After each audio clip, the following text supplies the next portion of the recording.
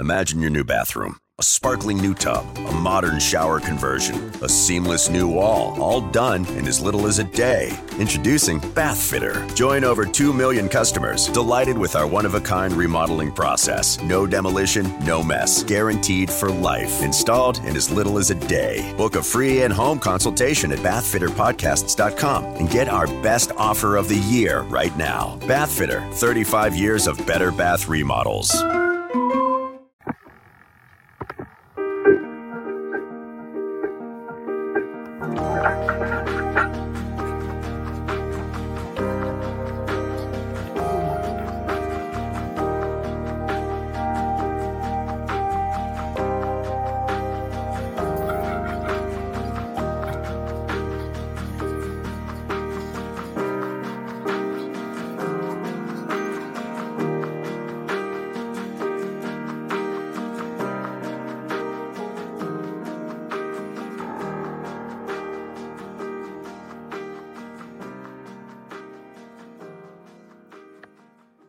At One Day University, we feature hundreds of top-rated professors from Stanford, Harvard, Michigan, Texas, UCLA, and other schools across the world to explore history, music, politics, art, science, and much more. Every Wednesday, our weekly Scholar newsletter includes 5 fascinating short video clips of our most notable professors discussing a brand new topic, plus special reports and topical debates as well. Sign up for free at onedayu.com. That's ONEDAYU.com.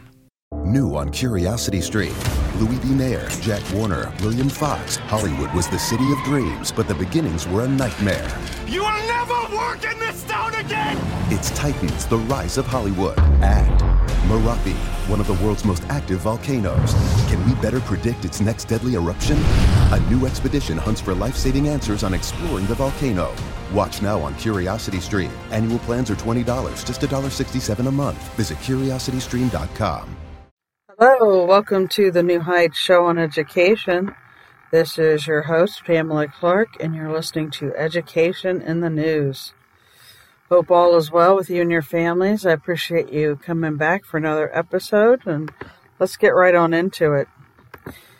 The first story I have for you is from Fee Daily, and it's titled, College Enrollment Drops as Students Seek Alternatives. Both K-12 public schooling and college enrollment continue to decline this academic year as individuals and families explored other options. This article is written by Carrie McDonald, by the way, and it says that the past 2 years has marked by major education disruption and during prolonged school closures and remote learning.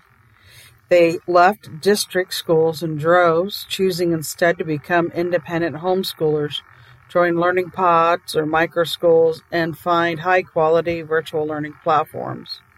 Public school enrollment plummeted during the 2021-2022 school year, academic year, and continue its decline this academic year in many areas, despite the fact that schools reopened for full-time in-person learning. Higher education is seeing similar trends. College enrollment dropped in 2020-2021 school year as many colleges and universities turned to remote learning, and it has also not rebounded. In fact, the New York Times recently reported that the college enrollment decline may indeed be worsening this year. According to the National Student Clearinghouse Research Center, undergraduate enrollment this spring is down 662,000 students compared to last year, or a drop of 4.7%. Graduate school enrollment also declined this year compared to last year. Prospective college students may be weighing the relative value of jobs that require or expect a college degree against equally attractive opportunities that do not, wrote the Times. These students are smart. They are recognizing that the conveyor belt to college and debt they assume along the way may not be the best option. They are weighing the benefits of a college degree against the cost, but financial cost and opportunity cost, and determining that perhaps another pathway to adulthood might make more sense. On this week's episode of Liberated Podcast, they had interviewed Cameron Sorsby, CEO of Praxis, about the alternatives to college.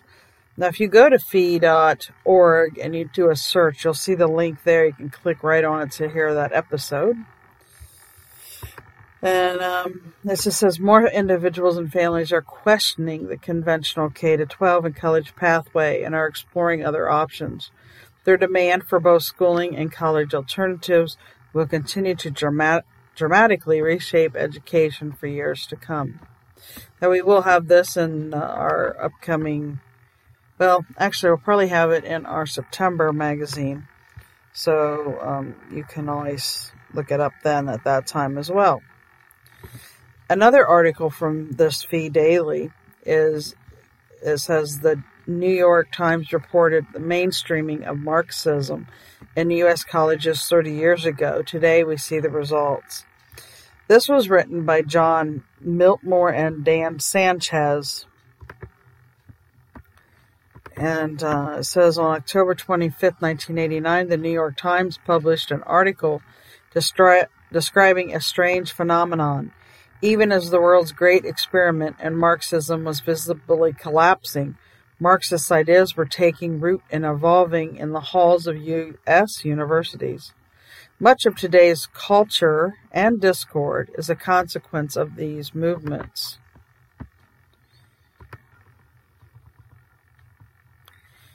Okay, sorry, I'm trying to find the next. I'm still sharing this story, but. Okay, let's see. It says, the world waited with bated breath to see what would happen next, and then it did. And then it happened, nothing. When no Soviet tanks deployed to Poland to crush the rebels, political movements in other nations, first Hungary, followed by East Germany, Bulgaria, Czechoslovakia, and Romania soon followed in what became known as the revolutions of 1989. The collapse of communism had begun. Marx's ideological heirs, on October 25th, 1989, a mere 2 months after Poland's pivotal election, the New York Times published an article headlined "The Mainstreaming of Marxism in U.S. Colleges." Now, that's a clickable link within this story I'm sharing with you. So if you want to go to that and click on it, you can read what they had written. But it says it describing a strange and seemingly paradoxical phenomenon, even as the world's greatest experiment in Marxism was collapsing for all to see. The Marxist ideas were taking root and becoming mainstream in the halls of American university. Quote, as Karl Marx, ideological heirs and communist nations struggled to transform his political legacy, his intellectual heirs on American campuses have virtually completed their own transformation from brash, beleaguered outsiders to assimilated academic insiders, wrote Felicity Berenger. There were notable differences, however. The stark, unmistakable contrast between the grinding poverty of the communist nations and the prosperity of Western economies had obliterated socialism's claim to economic superiority. As a result, orthodox Marxism, with its emphasis on economics, was no longer in vogue. Traditional Marxism was retreating and has become unfashionable, the Times reported. There are a lot of people who don't want to call themselves Marxists. Eugene D. Genovese, an eminent Marxist academic, told the Times. Genovese, who died in 2012, later abandoned socialism and embraced traditional conservatism after rediscovering Catholicism. Marxism wasn't truly retreating, however. It was simply adapting to survive. Watching the upheaval in Poland and other Eastern Bloc nations had convinced even Marxists that capitalism could not, quote, give way to socialism anytime soon. But this would cause an evolution of Marxist ideas, not an abandonment of them. Marx had become relativized That's a quote. Lauren Graham, a historian at Massachusetts Institute of Technology, told the Times. Graham was just one of a dozen of the scholars the Times spoke to, a mix of economists, legal scholars, historians, socialists, and literary critics. Most of them seemed to reach the same conclusion as Graham. Marxism was not dying, it was mutating. Marxism and feminism, Marxism and deconstruction, Marxism and race, this is where the exciting debates are, Jonathan M. Weiner, a professor of history at the University of California at Irvine, told the paper. Marxism was still thriving. Berenger concluded, but not in the special science or social sciences, where there is a possibility of practical application, but in abstract fields such as literary criticism. A strategic shift. Marxism was not defeated. The Marxists had just staked out new turf, and it was a highly strategic move. Quote, practical application of Marxism had proven dangerous. Communism had been tried as governing philosophy and had failed catastrophically. I know I said that wrong. Leading to mass starvation, impoverishment, persecution, and murder. But in the ivory tower of the American university system, professors could inculcate Marxist ideas in the minds of their students without risk of being refuted by reality. Yet it wasn't happening in university economics departments because Marxism's credentials and the discipline were too tarnished by its practical track record. Instead, Marxism was thriving in English departments and other abstract disciplines. In these studies, economics was downplayed and other key aspects of the Marxist worldview came to the fore. The Marxist class war doctrine was still emphasized, but instead of capital versus labor, it was patriarchy versus women, the racially privileged versus the marginalized, and etc. Students were taught to see every social relation through the lens of oppression and conflict. After absorbing Marxist ideas, even when those ideas weren't called Marxist, generations of university graduates carried those ideas into other important American institutions like the arts, media, government, public schools, and even eventually into human resources departments and corporate boardrooms. This is shown as the long march through the institutions. And that is a quote, by the way, a phrase coined by communist student activist Rudy Ducek, whose ideas were influenced by early 20th century Marxist theoretician Antonio Gramsci. Indeed, it was recently revealed that federal agencies have spent millions of tax dollars on programs training employees to acknowledge their white privilege. These training programs are also found in countless schools and corporations, and people who have questioned the appropriateness of these programs have found themselves similarly fired.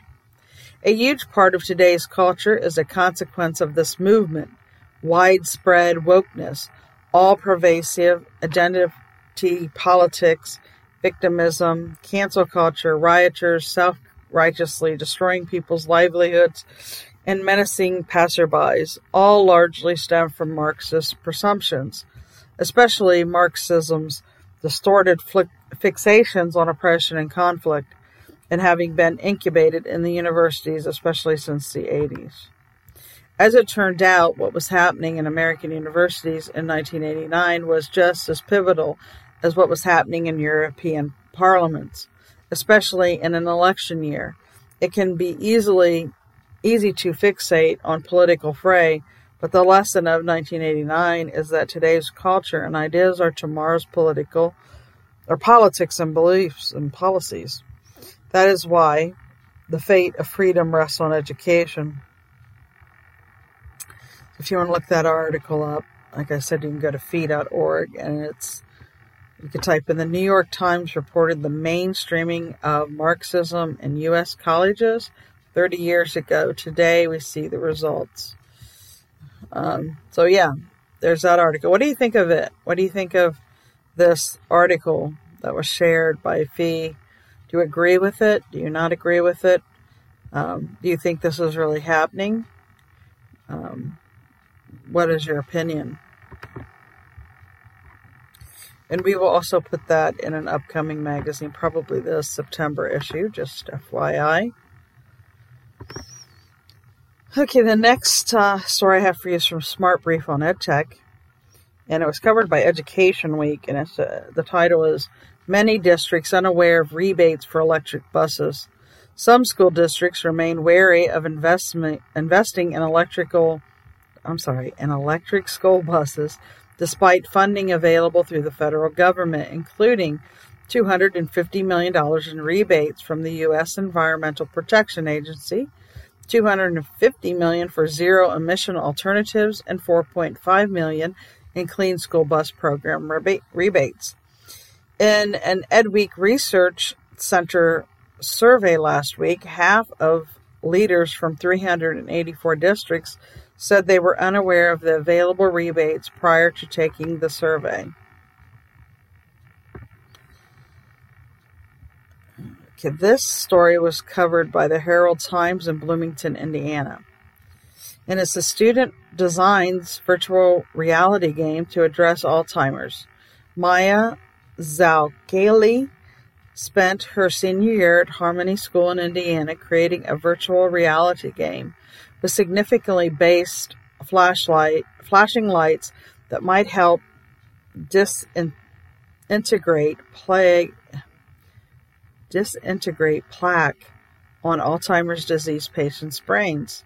Zalkali used photogrammetry to make a virtual 3D image and tapped different software to add interactive animals. That sounds interesting, doesn't it? What do you think of that?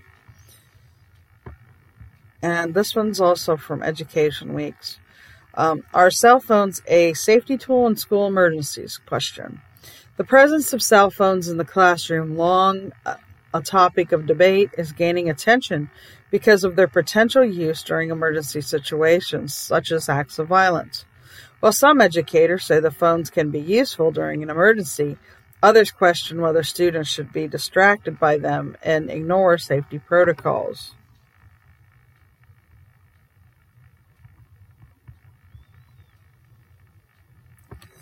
And K-12 dive reports are asked the question, how are states, districts using emergency relief funds? States and school districts are working to invest money from American Rescue Plan, the latest of 3 tranches of federal elementary and secondary school emergency relief funding. Efforts receiving rescue funding include educator recruitment and retention in Arizona and an expansion of community schools in Idaho, with a review from Burbio showing learning recovery efforts among the areas receiving priority for the funding at the district level in many states. And the Print in India reports that companies tap metaverse for new edtech possibilities. Unfold U, a career launcher, and other companies plan to capitalize on the metaverse as a way to improve educational technology, such as letting students learn by inserting themselves as avatars into virtual case studies. Companies such as Invact Metaversity want to create entire universities within the metaverse. The New York Times reports that therapy dogs reduce kids' stress levels in study. School-aged children who spent time with a therapy dog twice a week subsequently had lower levels of salivary cortisol than children who participated in guided relaxation sessions, and those who did neither, according to a study in the PLOS one. The study involved children with and without special education needs, and both appeared to benefit from therapy dog, researchers reported.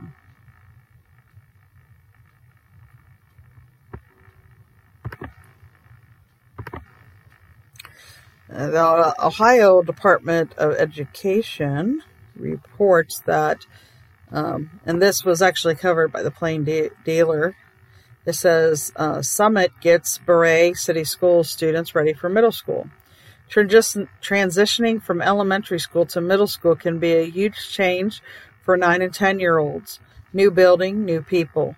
For 2 days in May, Beret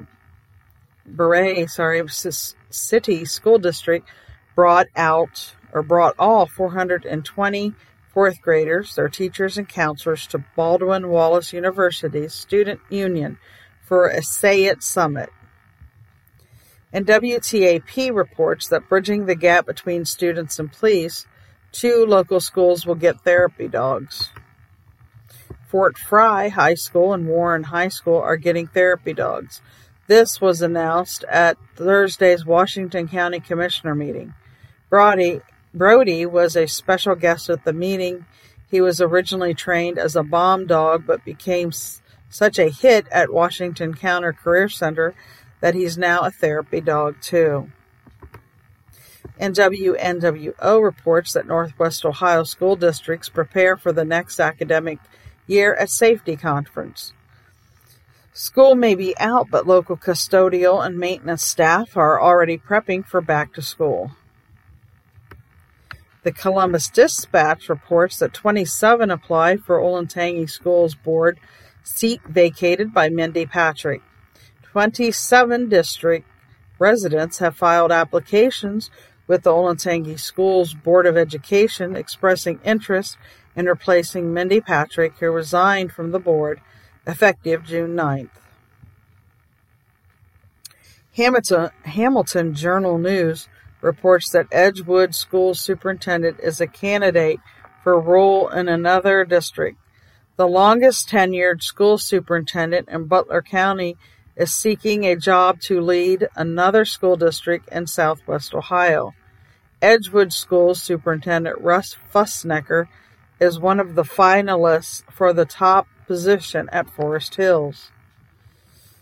And the Plain Dealer reports that new Chagrin Falls School District administrators excited about roles. Jared Mullman says he was not aware that he was being considered for the Chagrin Falls Schools' newly created position of Director of Student Advancement when he interviewed for the job of high school principal.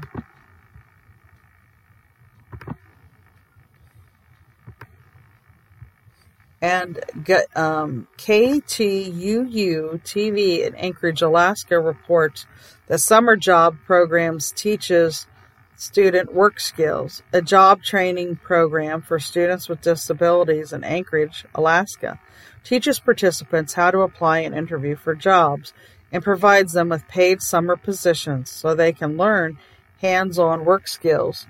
The income is important, says Coach Candace Edwards, as it teaches them that their time and work have value. I want to remind everybody we do have a free interview skills course on our website in the Learning Annex, and you can go to newheightseducation.org and click Learning Annex to kind of learn more about that. You do have to purchase the $6 a month membership, but you can pay that per month. I mean, you don't have to pay for the whole year up front or anything like that. So if you're interested in that, feel free to check it out. Okay, Smart Brief on Education reports how school leaders can increase the value of networks. The net worth of a network depends on what is invested in them, asserts Fred End, a director of curriculum and instructional services in Yorktown Heights, New York. In this blog post, End shares how to boost the net worth of a network and how to know when to cash out. And Ed Surge reports that software monitoring tools raise equity concerns. More K-12 schools have adopted software monitoring tools that filter content and view students' emails and social media posts, according to the nonprofit Center for Democracy and Technology.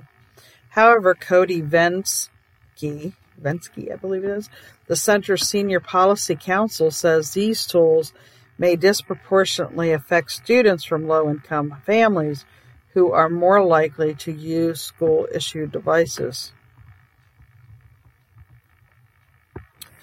V.T. Digger in Vermont shared that practice of student removal gains attention in Vermont. Some parents and advocates in Vermont say a practice of informal removal from school or unofficial suspension of students, primarily those enrolled in special education program, violates state law. They say the practice is informal, so data is unavailable on how frequently schools are removing students outside of the usual suspension process for which the state has rules. Have you heard about this? What are your thoughts about that? And a New Hampshire Public Radio actually shared that a New Hampshire bill would give students with disabilities an extra school year. Under bill heading to it's SUNUNI, so SUNUNU, and it's written by Laura Bratton. And it says the bipartisan legislation is heading to the governor's desk. A new bill would give students with disabilities an extra year to finish high school and extend access to special education services. House Bill 1513 passed a New Hampshire legislature and is awaiting Governor Chris Sununu's approval. The state would change how it defined the age window of children with disabilities. Right now, children aged 3 to 21 are eligible for special education services offered by school districts. The HB 1513 would extend the age limit to 21 inclusive, meaning students could receive services until they turn 22, a provision that aligns with federal law. Karen Rosenberg, the policy director of Disabilities Rights Center, said the passage of this law would be a crucial step for New Hampshire.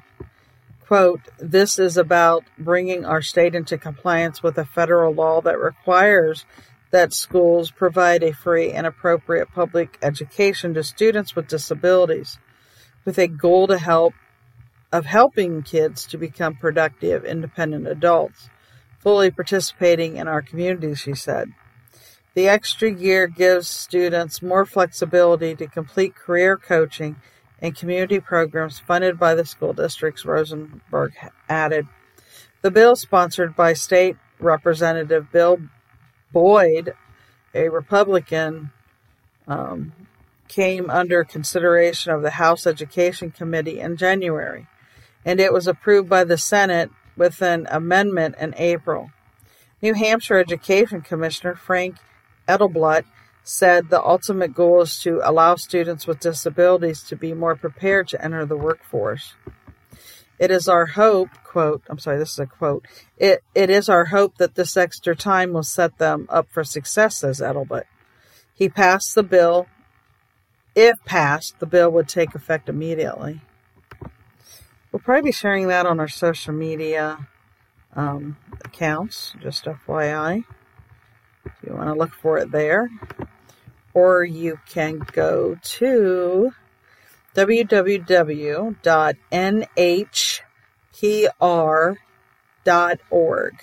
Just FYI, if you're interested in that. I want to remind everyone that if you go to our Learning Annex, which can be through our website, newheightseducation.org, or school.newheightseducation.org, that we do have some scholarship options, and families can always request that information, for a fee through us, or you can look it up for yourself on our site. But we have a whole database of scholarships if you're interested. But if you go to scholarships and opportunities and information, it's under the Students tab on our Annex, and you click on it, you will see at the top of the page, it's one of our partners, which is the College Express, and they have like a class of 2023 Nintendo Switch giveaway. There's regular scholarship information, and you'll see the college just different college scholarship. And there's even an advertisement there from College Express, but you can win substantial money for going on there. And there's a lot there, but it's nothing compared to what we have kind of behind the scenes. And like I said, for a small fee, you can have us run a search within our database to find scholarships that are personalized for your students. So let us know if that's something you're interested in, or check out that webpage and College Express through our site. We are a partner of theirs, so we would get a percentage of, every click type thing. But with college as expensive as it is, I don't have to tell you that every little bit helps. Every chance for free money is very important. Okay, moving on. So the next story is from Columbia Daily Tribune from Missouri. It says, Missouri students learn about beekeeping. A teacher at Gentry Middle School in Missouri teaches a hands-on summer course on beekeeping at a farm in Callaway County. Students don bee suits to learn about beehives and the bee life cycle and participate in hands-on activities such as making beeswax candles. Okay, I think the next story I had here is a repeat, so I'm going to skip that. This next one is from the Daily Citizen from Dalton, Georgia. Georgia 8th and 9th graders learn language from Germany native. 8th and 9th graders at Georgia Junior High School are learning the language and culture of Germany from teacher Lisa Konitzer. I know I'm probably messed that up. A native of the country. Kongetter, who started at the school at the beginning of 2021-2022 school year, shares German foods and stories from her life with students, and she is creating a pen pal program so her current students can practice their German with her former students in Germany.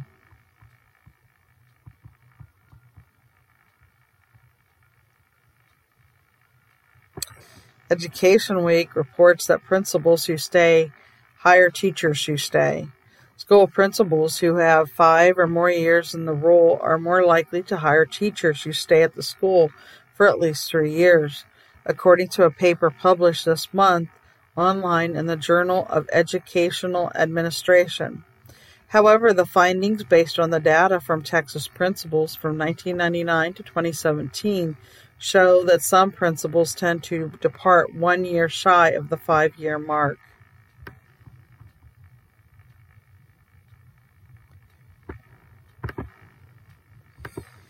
Okay, we're going to have to take a quick commercial break, and we're going to be right back. Stay tuned. Hello, listeners. If you're enjoying the New Heights show on education and want to support or donate to our organization, please visit www.newheightseducation.org. And while you're there, check out our online store.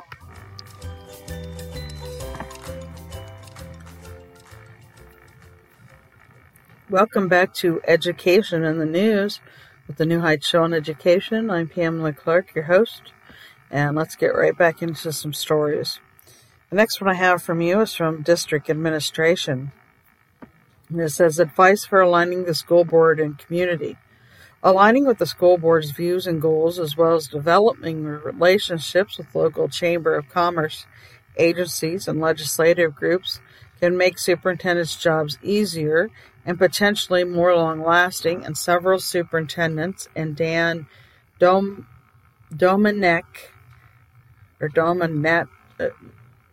Niche, maybe? I'm not sure. Executive Director of AASA, the School Superintendents Association, providing transparency into district data, and it needs, quote, helps foster partnership that can lead to advocacy and action, said Terry Bresnahan, a Chicago area superintendent.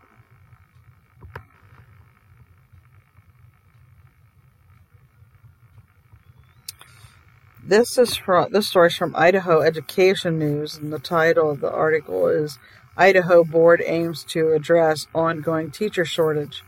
Public school teacher applications have dwindled in Idaho, where vacancies number about 700, despite the state legislation this year investing more than $100 million in pay raises and $180 million for better health benefits, which State Board of Education President Kurt Liebeck says still doesn't bring the state into alignment with private sector salaries and benefits. This week, the board discussed some legislative proposals, such as a teacher apprenticeship program.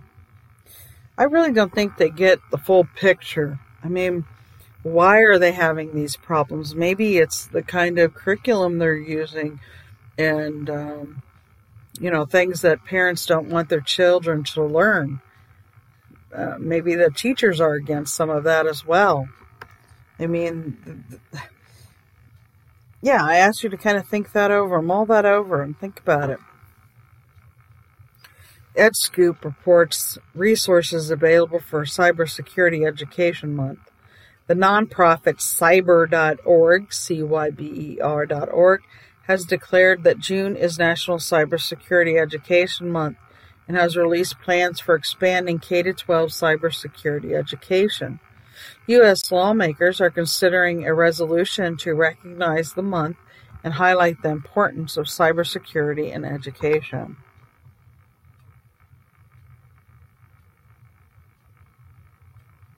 So I have a few repeats here.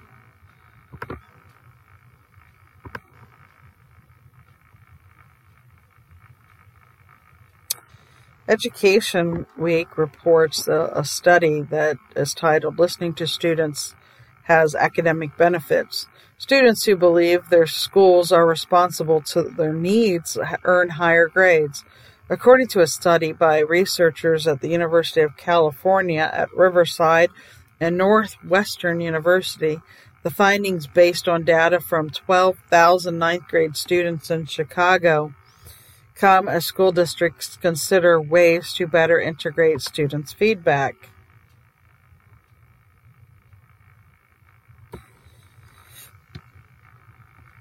Okay, more repeats.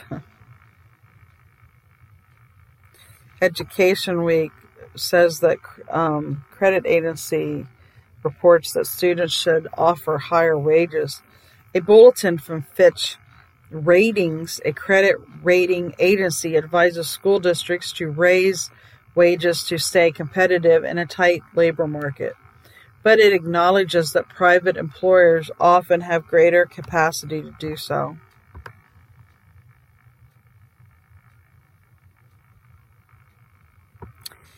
And Education Week also reports that there's a study that was done titled "Longer School Bus Rides Affect Attendance." Students who have longer school bus rides, an hour or more, tend to also have a higher absenteeism rate, 12%, according to a study by researchers at Temple and Syracuse universities. Additional data from a New York City study found that Black students were more likely to have longer school bus rides.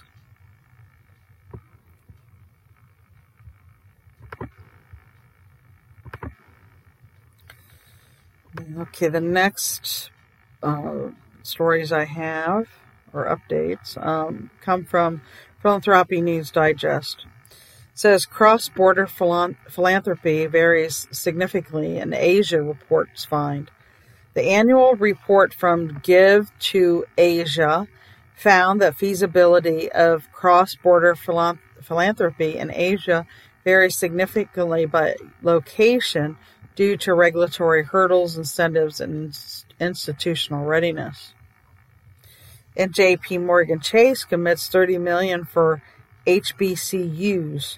The expansion of the Financial Service Forum's Advancing Black Pathways initiative will support student development, programming, financial education resources, and development of career pathways.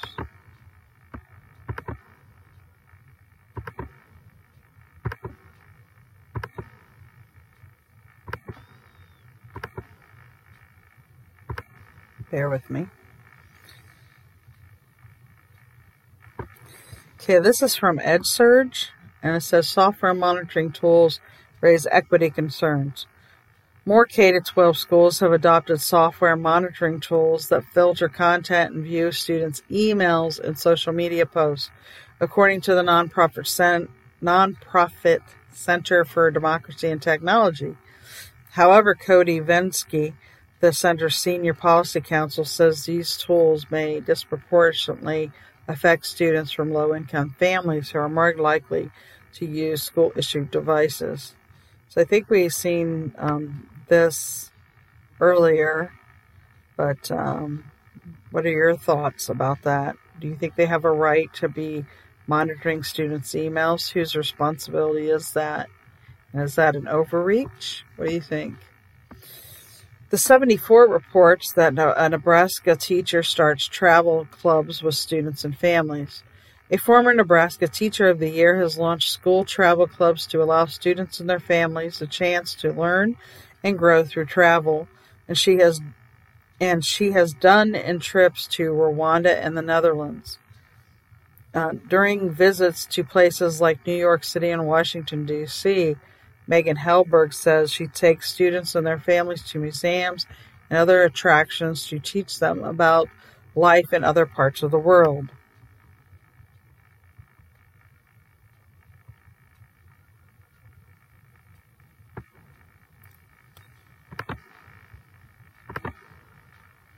The Ohio Department of Education reports, let's see here, they have, here's a new one, Fremont News Messenger, which, again, this is shared through the Ohio Department of Education, but it's titled, Talk About Clyde Zimmerman Named Top Ohio Ag Teacher. Congratulations to Barrett Zimmerman, VO Ag Instructor and FFA Advisor at Clyde Green Springs Schools for the past 26 and a half years. Zimmerman was named the Ohio Ag Educator of the Year at the 94th Ohio FFA Convention held at the Ohio State Fairgrounds in May. And WTN in Dayton says Xenia schools hold hiring events ahead of the school year. 2 local school districts are looking to hire staff for the upcoming school year in June. And WCHS reports that Shawnee State University offers free tuition to qualifying students. When classes start up this fall at Shawnee State University in Portsmouth, some students will go to the class free of charge. To be eligible, students must be Pell eligible, first-time students with a minimum of 3.0 GPA and an 18 ACT score. They must live in Scioto, Lawrence, Adams, Pike, Jackson, or Ross counties in Ohio, or live in Greenup, Boyd, or Lewis counties in Kentucky. And that will be added to our list of scholarships as well.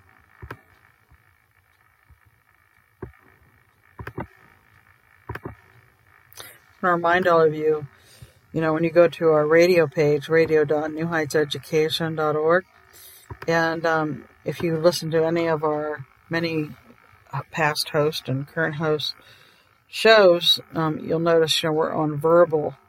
They're organized via Verbal, VURBL, and we're education ambassadors there for them. And we share like the Classic Learning Test podcast and the Homeschool Legal Defense podcast and some other ones that you may be interested in, and some past interviews of John Taylor Gatto. So you may want to check that out if you're really interested in education and understand what's happening in education right now. Okay, the next story comes out of Massachusetts from the Gloucester Daily Times, and it says students' citizenship projects include local issues. 8th grade students of O'Malley Innovation Middle School in Gloucester, Massachusetts, presented their global citizenship projects, which focused on a variety of issues, including those affecting the local community. Projects looked at the new rope lobstermen must use to mitigate wells getting entangled, a trolley system to ferry beachgoers, and trash pickup to protect piping plovers, a threatened species that nests on the beach. And Edutopia reports that middle schoolers embrace freedom of writing plays. Writing a play using characters from a book, TV show on their imaginations promotes the creativity of middle schoolers, encourages collaboration, and offers autonomy. 7th grade language arts teacher Carly Van Der Wend writes in this commentary. Van Der Wend lays out 5 steps, starting with a framework and ending with plenty of praise. And ABC News reports that a summit on mental health crisis focuses on youth input. Children's input is needed to address the youth mental health crisis, says U.S. Surgeon General Dr. Vivek Murthy, who is participating in a summit that has the goal to serve as a call to action to support young people's mental well-being. Bob Ross, CEO of event host the California Endowment, says any plans to support youth mental health should put them, quote, center stage and utilize, quote, youth people as the experts. Chalkbeat in Detroit, Michigan reports that district adopts Black History 365 curriculum. The Detroit Public Schools Community District has adopted the Black History 365 curriculum, which will be introduced in the fall in African American history elective courses. The curriculum change, part of a broad overhaul of social studies curricula, comes as the district seeks to boost enrollment in the courses.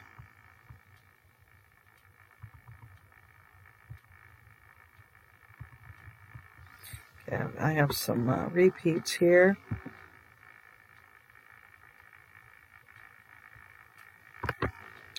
Let me check the time, though. I think we need to take one more quick commercial break. I'll be right back. Right now, you might be struggling through your classes or even failing them. You might be worried that you may not finish high school. There might have even been a thought that you may not be smart enough. Well, the New Heights Educational Group begs to differ. We not only think you are smart enough, but with our help, you will complete your high school diploma. The New Heights Educational Group strives to improve your academic success through its tutoring services. To learn more, please visit newheightseducation.org and contact us. New Heights Educational Group, educational resources to help reach your goals.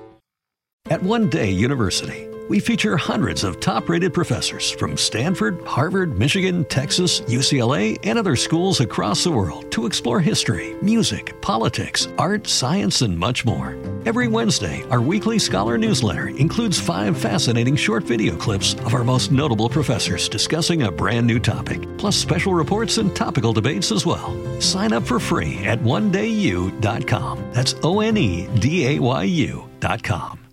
New on Curiosity Stream. This bear's walking right at me. We'll see if he wants trouble or not. Follow filmmaker Casey Anderson as he gets an unprecedented face-to-face look at Alaska's fiercest carnivores on the Tracker's Diary Bears of Katmai. Plus, why is a tiny island in the Pacific one of America's most crucial outposts? Discover the truth behind this mysterious trans-Pacific stopover on Extremities Wake Island. Watch now on Curiosity Stream. Annual plans are $20, just $1.67 a month. Visit curiositystream.com. Welcome back to Education in the News with the New Heights Show on Education. This is your host, Pamela Clark. And I know the commercials were a little bit topsy-turvy today, or not shared at their normal times, but juggling all these different articles I try to share with you guys, keep you updated. I kind of get involved with them, obviously. So let's get right back into it. The next story I have for you is from Chalkbeat in Philadelphia. Philadelphia schools align CTE with industry needs. Students enrolled in the school district of Philadelphia's high schools have 43 career and technical education pathways available to them, including automotive repair and carpentry, as well as the most popular programs, health-related technology, digital media production, sports marketing, and culinary arts. The district has worked overtime to align its offerings with industry needs. Educational leadership reports that tips to help school leaders embrace wellness.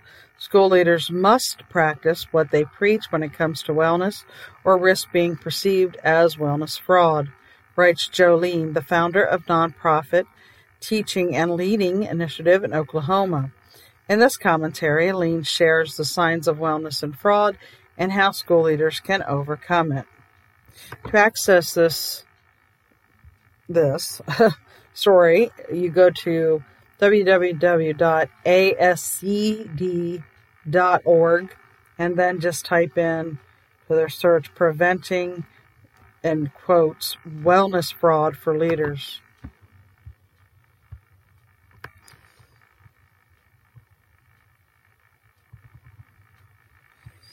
Arizona Daily Star in Tucson, Arizona, reports that $90,000 grant to help fill Arizona school pantries. A $90,000 grant from Feeding America will be used to purchase healthful foods and locally grown produce for 30 school pantries in southern Arizona communities, where residents are experiencing food insecurity. The money will also be used to engage the community to better understand the barriers to accessing nutritious food. And the following story was covered by the Associated Press and the Washington Post. The Fourth Circuit nixes North Carolina's school gender-specific dress code.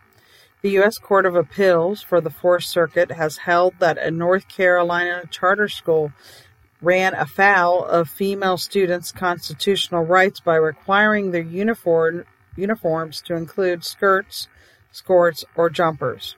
The state provides the public funding to charter school or charter day school in Leland, North Carolina, so the school is therefore a state actor and must abide by the Constitution's Equal Protection Clause, the court ruled.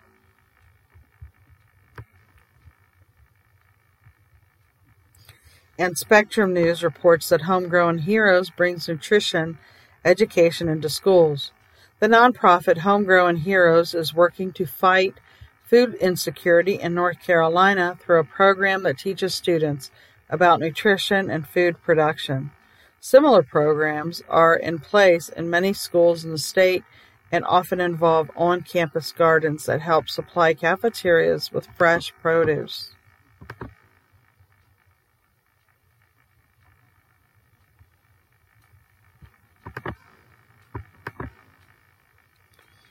Give me just a moment.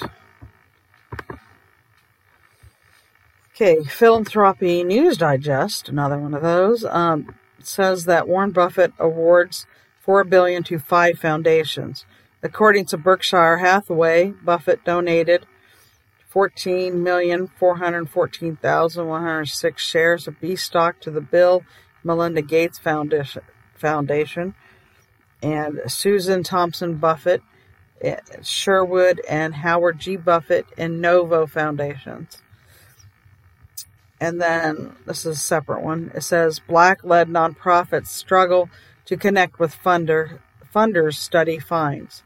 3 overarching recommendations arose from the Philadelphia area nonprofit leaders interviewed for the report from the Urban Affairs Coalition. Get to know Black-led nonprofits, embrace, quote, trust-based philanthropy, and trust Black leaders.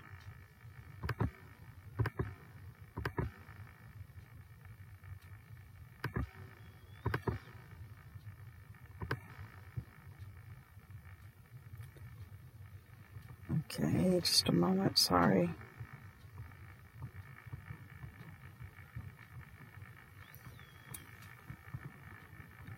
Okay, there were some articles, but lots of repeats. A lot of repeats still. Okay, so here's one. This is from Insider Higher Ed, and it's titled, Educators Seek Expansion of Short-Term Pell Grants. Congress is being asked by higher education and tech leaders to make all online education programs eligible for short-term Pell Grants. They argue that short-term Pell Grants would assist adult students taking workforce development courses. And the Progressive Grocer reports that Grubhub expands college operations with robots. Grubhub has partnered with technology startup Cartkin to roll out robot delivery to college campuses. Ohio State University participated in a pilot program in the spring and expects to see a full launch this fall. ABC News. That was a repeat from earlier. We did do that one.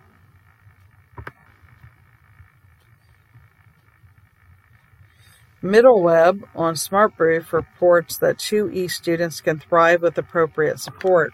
Students who are twice exceptional, or 2E, identified as both intellectually gifted and having a learning disability, can sometimes be mislabeled or misunderstood, and therefore do not receive the support they need, writes Emily Kircher-Morris, a mental health counselor, an author and host of Neurodiversity Podcast.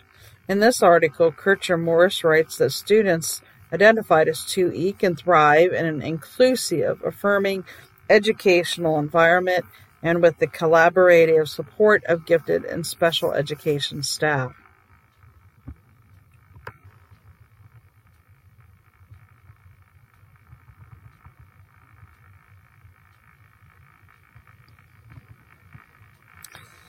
Mobile Health News reports that Georgia's Early Tech gets clearance for autism diagnosis tool.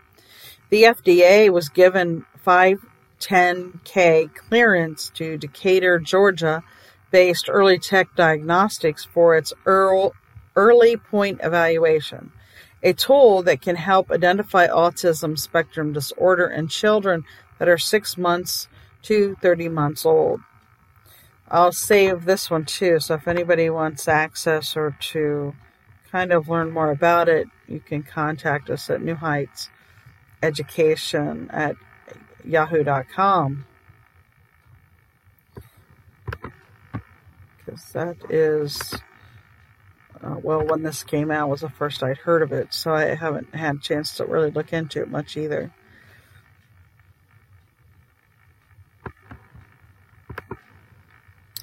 Okay, we're running out of time, but I think I have a few more articles. This one's from District Administration. Says incoming district leader plans to focus on advocacy. Assistant Superintendent Christina Gibson is set to take over leadership of Michigan's East Point Community Schools on July 1st and hopes to help the struggling district become a district of choice for teachers and students. As Assistant Superintendent, Gibson has promoted a hybrid learning approach and ensured students access to technology, and says as superintendent she plans to be an advocate for the needs of students and families.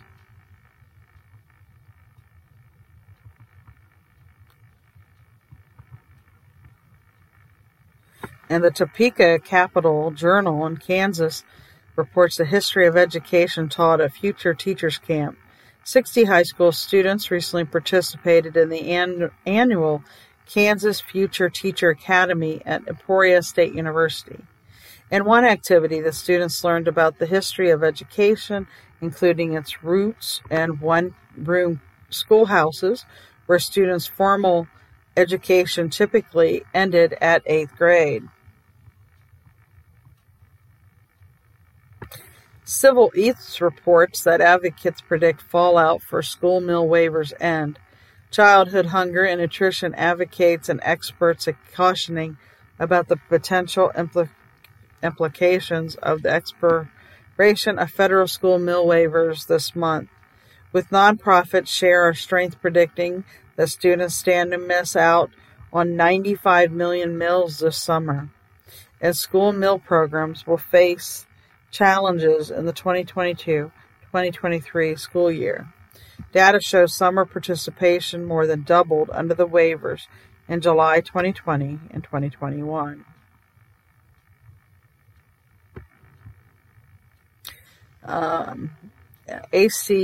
ASCD blog reports that supporting LGBTQ students in the Don't Say Gay era, as many states consider restricting the teaching of LGBTQ content in schools. Educators propose strategies for reaffirming inclusive classrooms.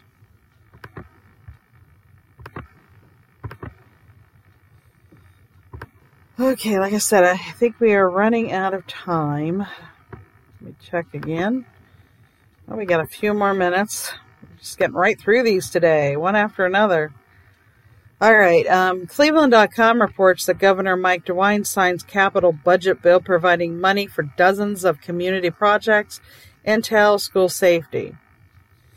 Governor Mike DeWine signed $3.5 billion capital budget Tuesday morning, which provides money for the construction of an Intel chip manufacturing facility, school safety measures, and community projects. Of the $3.5 million, and $2.8 billion will come from state funds, and the rest from federal dollars. The legislature has authorized DeWine to spend $1.5 billion in cash instead of borrowing the money by issuing bonds. The capital budget provides $100 million to the Ohio Department of Public Safety for public and private K-12 school safety grants. DeWine says he anticipates more money will be needed. The Toledo Blade reports that Lucas County approves a $1.5 million budget for a pre-K program. More Toledo 4-year-olds soon might be able to attend pre-kindergarten. Lucas County commissioners voted unanimously Tuesday to authorize the use of $1.5 million from Federal American Rescue Plan Act grant funding to expand current pre-K programs through their area nonprofit Hope of Toledo. Launched last summer with help from ProMedica and Toledo Public Schools, Hope Toledo's pre-K demonstration project served over 200 children. Through $1.2 million investment, Hope Toledo's president, the Reverend John Jones, said, "The goal now is to use the newly authorized money to help serve a new group of about 300 children in the coming school year." And Warren Tribune Chronicle reports that Warren schools get renderings of Wellness Center. Warren schools officials will seek bids for site plans on $15 million Recreation Wellness Center as board members Tuesday saw renderings of what the complex will look like. Kim Phillips, president of the Phillips Secanic Architects of Warren, made a presentation to the Board of Education during Tuesday's regular meeting, showing drawings and images. The planned 128,000 square foot complex will hold 2 floors, Phillips said, and will be located east of Warren G. Harding High School, connected with accesses to and from high school and Mellenkopf Stadium. Canton Repository reports that the Canton School plans to add gymnasiums to Crenshaw and Hartford Middle School. And the Springfield News-Sun reports that Foods Bank to offer free warm meals to children at 7 sites this summer. So you'd want to look up Second Harvest Food Bank. And Clark, if you're in Clark, Champaign, or Logan counties, that will be available to you.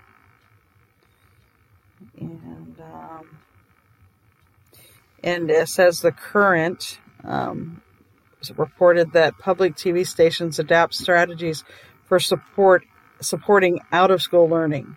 The educators struggling to address learning deficits that widened during the coronavirus pandemic, public TV stations are refining their strategies to engage students outside the classroom. 8 Ohio PBS stations are launching a collaborative educational project that provides toolkits of themed activities, virtual field trips, and interactive community events for elementary students starting this fall. The Ohio Department of Education has provided $5 million to fund the 3-year project, and starting July 1st, the WNET in New York City will offer a new session of its reformatted Camp TV, a series that aims to address learning losses exacerbated by the pandemic and those that typically occur during the summer. Don't mean to laugh, but this has been going on for way longer than the pandemic. There was already a huge gap in learning, so they know how to fix it, but they will not, because it's not meant to be fixed. If anybody doesn't understand that statement, look up John Taylor Gatto and you'll see why I say that. As usual, this brings us to the end of another show. I thank you for spending this hour with me. It means a lot. I want to remind you that our Civil Rights Show airs by 5, 6 o'clock on Sunday, every Sunday with Barbara Bullen, and then my show airs Wednesdays at 6 p.m., both at our Eastern Standard Times. Until next time.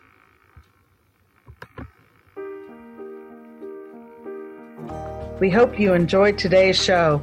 Don't forget to rate us and follow us on your podcast player. Check out our show page, radio.newheightseducation.org, for monthly announcements and other happenings.